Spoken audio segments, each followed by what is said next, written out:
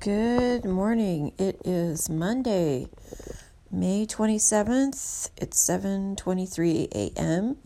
It's Memorial Day, and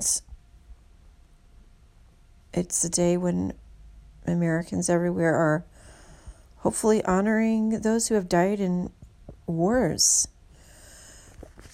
It's a bloody business. It's basically Murder Incorporated. And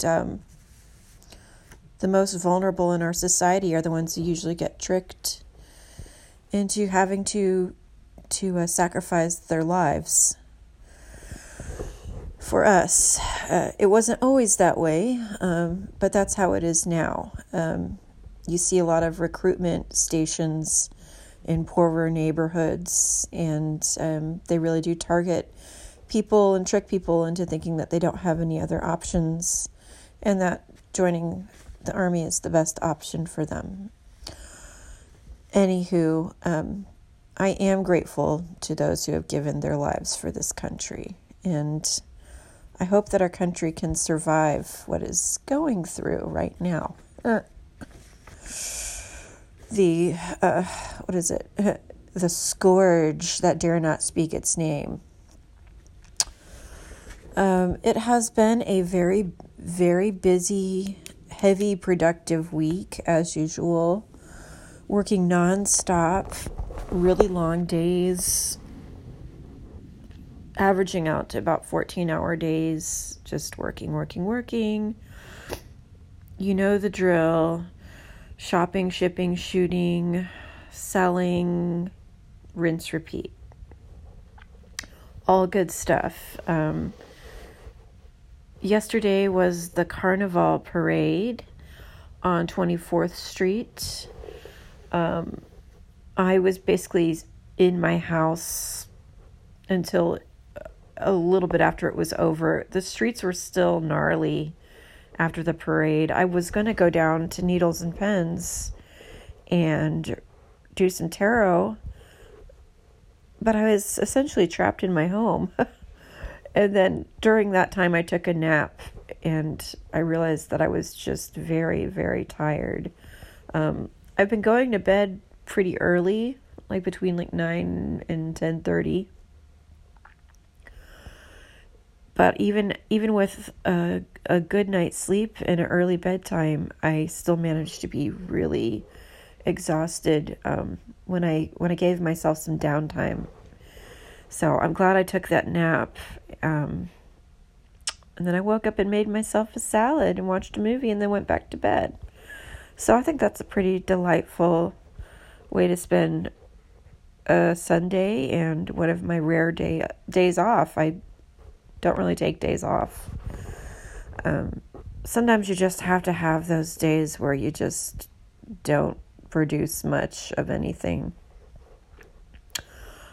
The movie I watched, it's on Netflix right now, but I'm sure that you could pretty much watch it on any platform, is The Bishop's Wife with Cary Grant.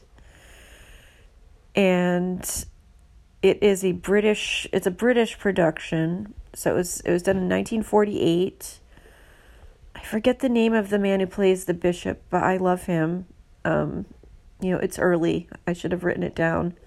But basically, Cary Grant plays an angel he's been summoned by this bishop, and Cary Grant is just a little too charming for his own good. I love it. He is mischievous. He's extremely sexy. Oh my God.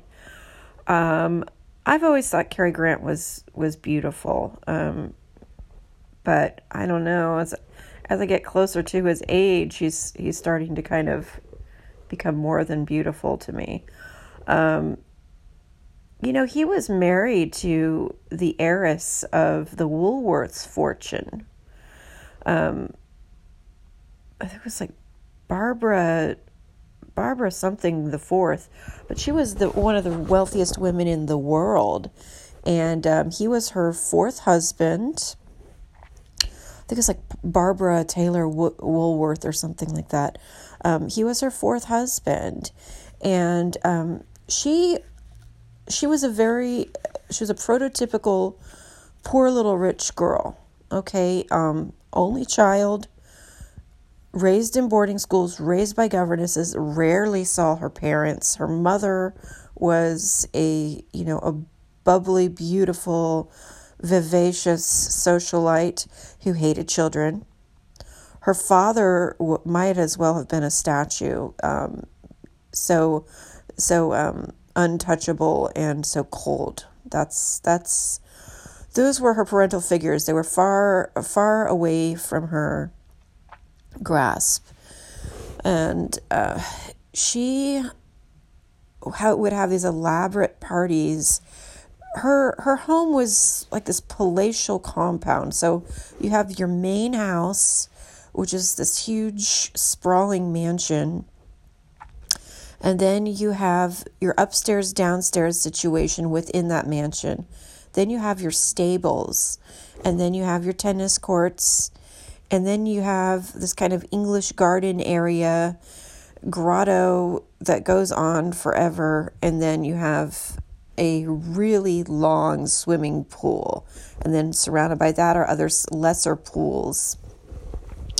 And then on those premises are a beautiful pool house. The pool house is probably like one of those little mansions on Baker Beach area, quaint if you're a billionaire. So she would have these parties that would be lavishly decorated to the nuts, like for what the theme was.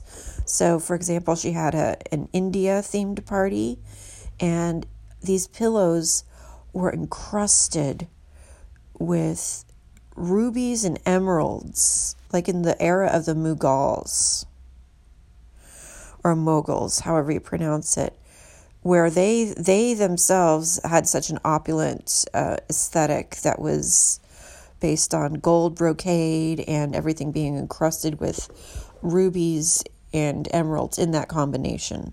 So she would have her house, that kind of the palatial pool area, and the pool house decorated entirely in a Mughal theme.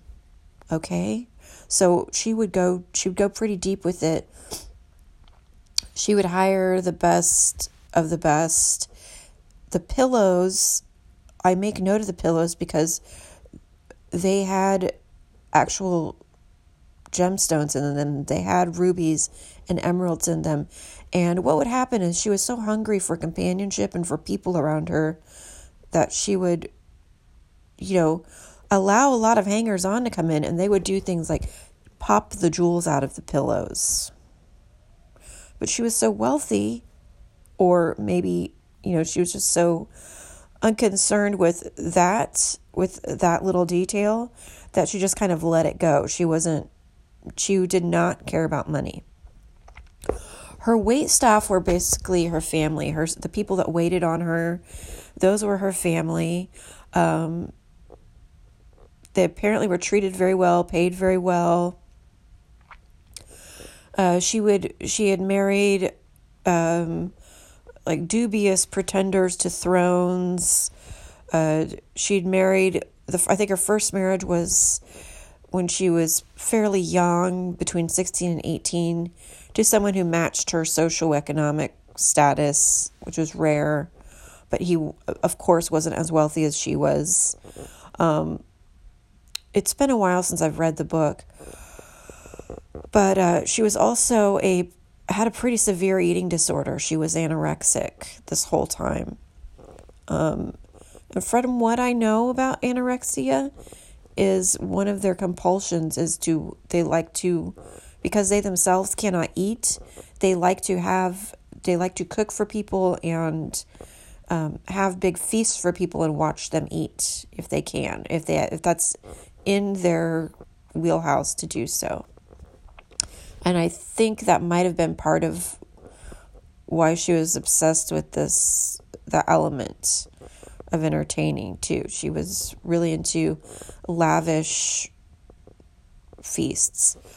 She herself notoriously subsisted on smoked salmon and champagne, and probably mostly champagne, with a lot of pills in between. By the time Cary Grant got to her, I believe that was in the early 40s, if I'm not mistaken. I've got to go back and read the book. It's been almost 20 years since I read her book. But he was a cheapskate by comparison. He was from a pretty hard scrabble family. Don't let the pretty face fool you. I believe he was Scottish. And they're known for having very tight purse strings. And I mean, anyone, even if you're Paris Hilton, you could never compare to the opulence and wealth of Barbara. So they got married, and he was just appalled by the over-the-top wasting of money, and that ended up being the downfall of their relationship. He couldn't compete with the chumminess of the downstairs crew. They saw him as a threat to their comfort and stability, so they kind of made things a living hell for him. For example, one of the things he made a fuss about is that everybody had their own newspaper delivered to them, their own subscription, instead of just like sharing a newspaper, kind of passing it around. You know, if you've had the type of job where there's a break room, there might be like a paper or magazine back there. Imagine if every single person who worked at that job had their own newspaper delivered to them, and how that would add up if you have an extensive wait staff. Now, not to say that she couldn't cushion the fall, but from someone who's not used to those little things, that added up, and especially if you're a penny pincher to boot. So yeah, that was interesting. So even though he was debonair, he was too cheap for Barbara. She didn't want to think about such, trivialities. What she wanted was love, and she kind of got that in some way from her waitstaff. And they themselves did not want their comforts to be threatened. There were countless other accessions she made to them. They lived the good life on her compound. So also Cary was pretty notorious bisexual. So he flip-flopped about quite a bit throughout the course of his life, and I could see it.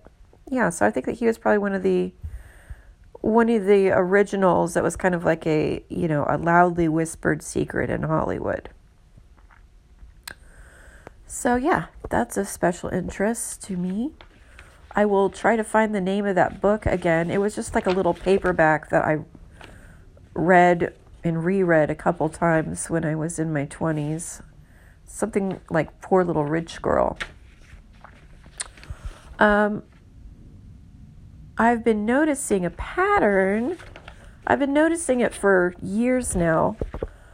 But Thursday is my lucky day. that's when I get the best deals. That's when I get lucky, usually. That's when I am lucky. And I'm wondering if there's anyone of you guys out there who have a lucky day as well. I guess I'm kind of superstitious as opposed to religious. But I've really noticed it. I noticed it, especially last Thursday was a very profitable and prosperous day, and I found a lot of things when I was sourcing, and it always seems to happen that way. I get a lot of good news on Thursdays. So I thought I'd just do a little tiny bit of research about the origin of Thursday. And I didn't have to dig deep to discover a few tidbits that were of special interest. the mainly Thursday comes from Thor. Thor's day. He's the Norse god of thunder and lightning. He was born from the Roman occupation of the Germanic peoples in the 2nd and 3rd century AD.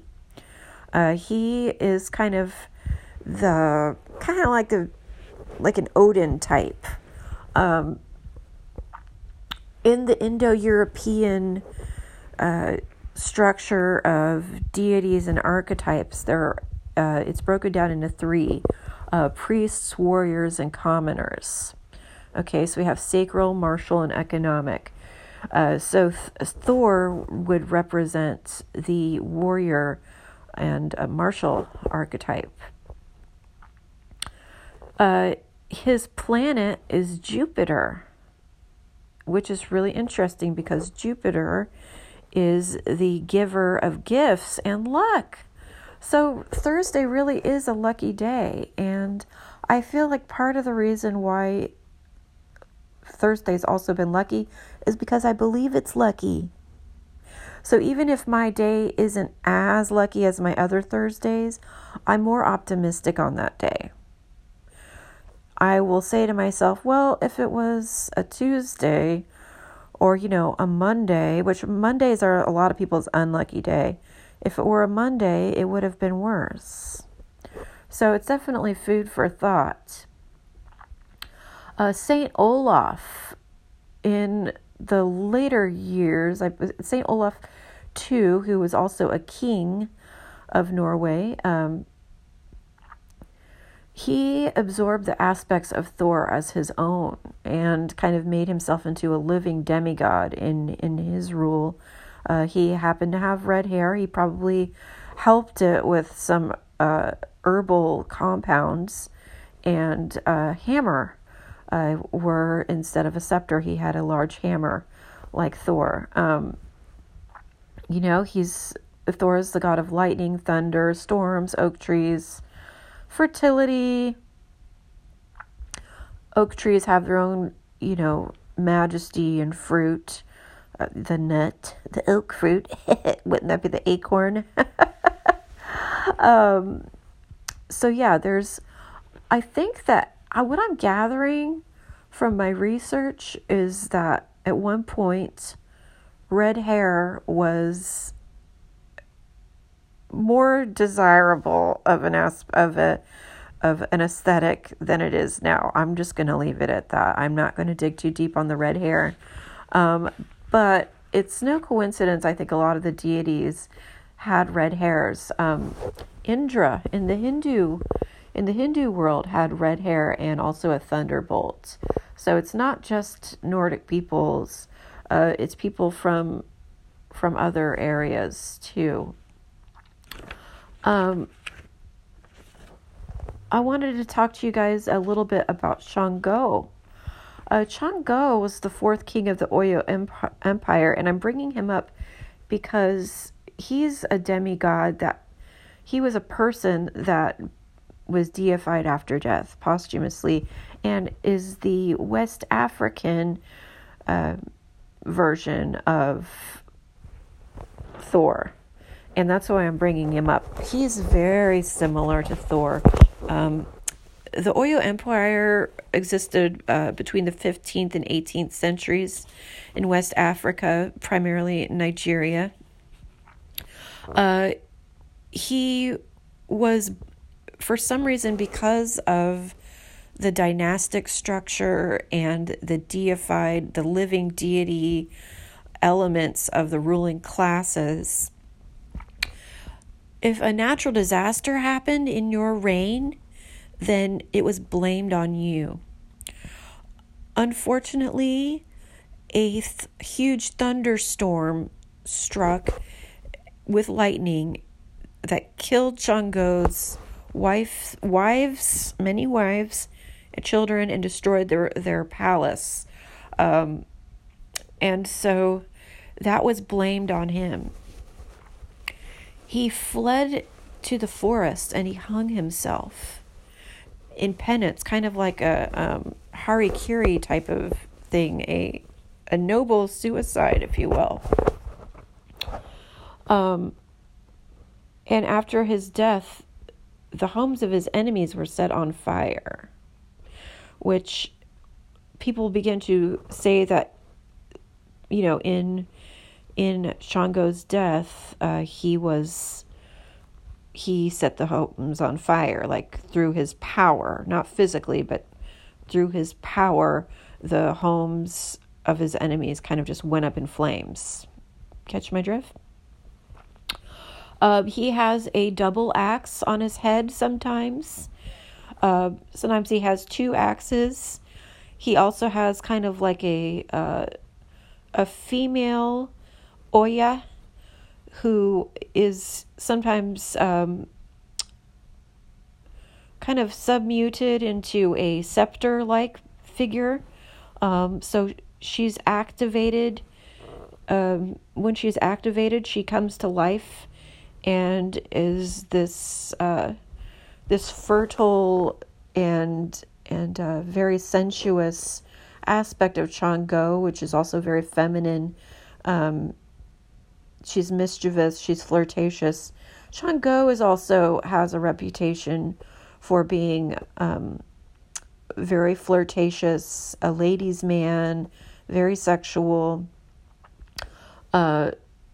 He's very muscular like Thor, but probably a few steps further, I think, in the looks department. Chang'o is cuter, traditionally. He's ruled by drummers, and drumming is one of the things that helps to summon him because it mimics thunder. Tuesday is his special day, though, so that's where he and Thor diverge.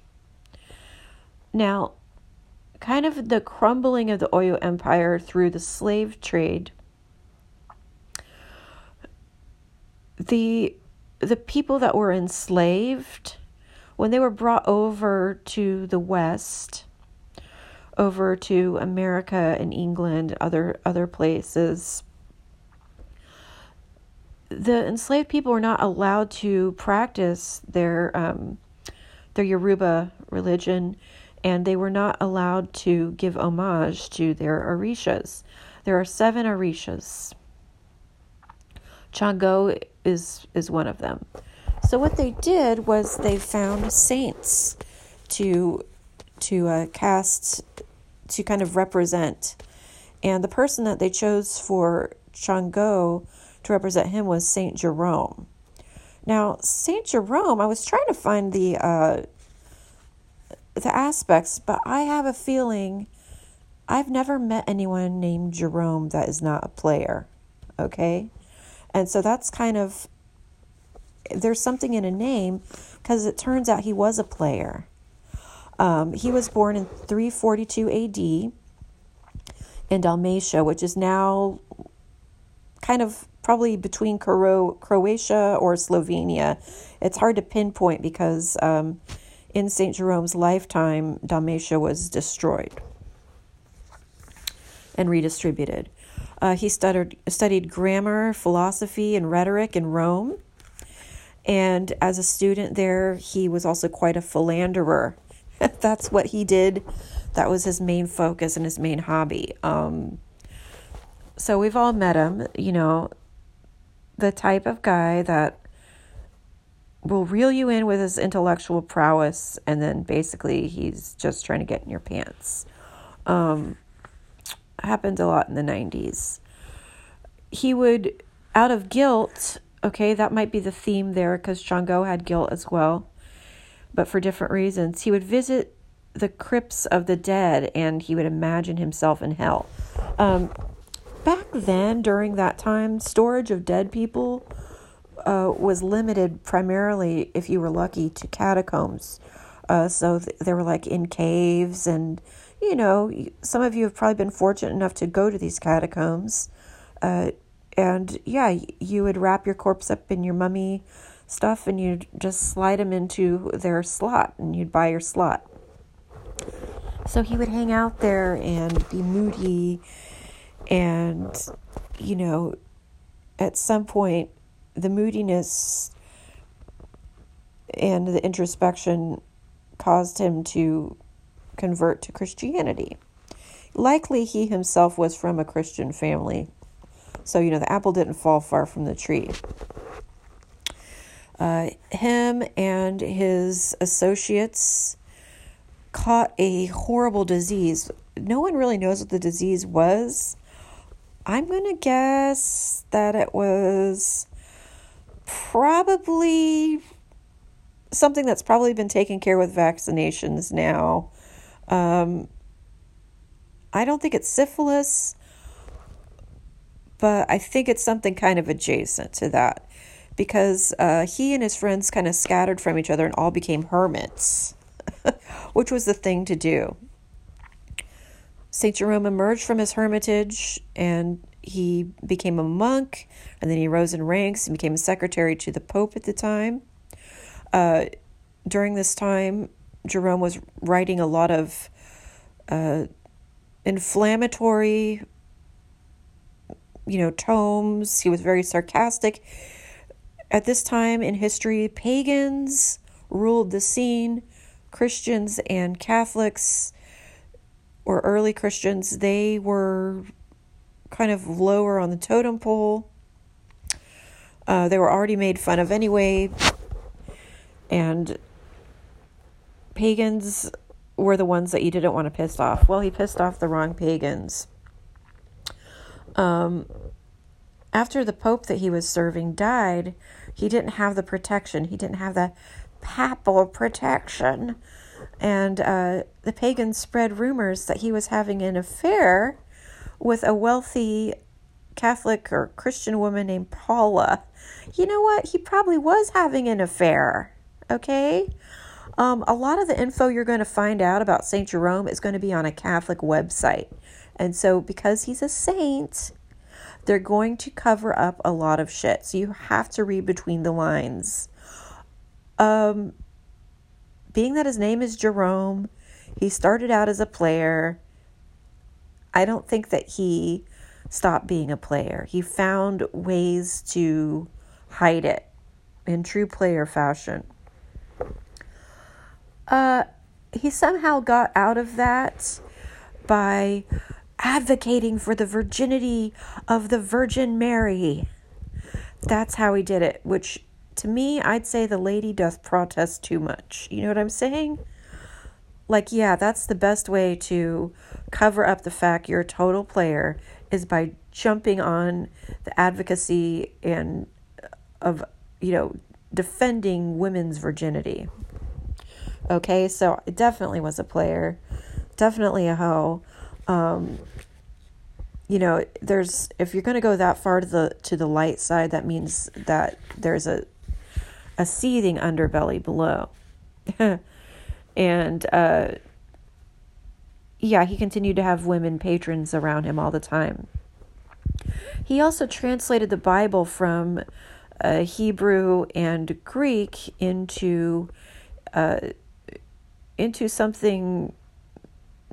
basically, I think, the Latin, because it was all broken up in several different languages. He translated it into something that could at least be read by priests and some nobility.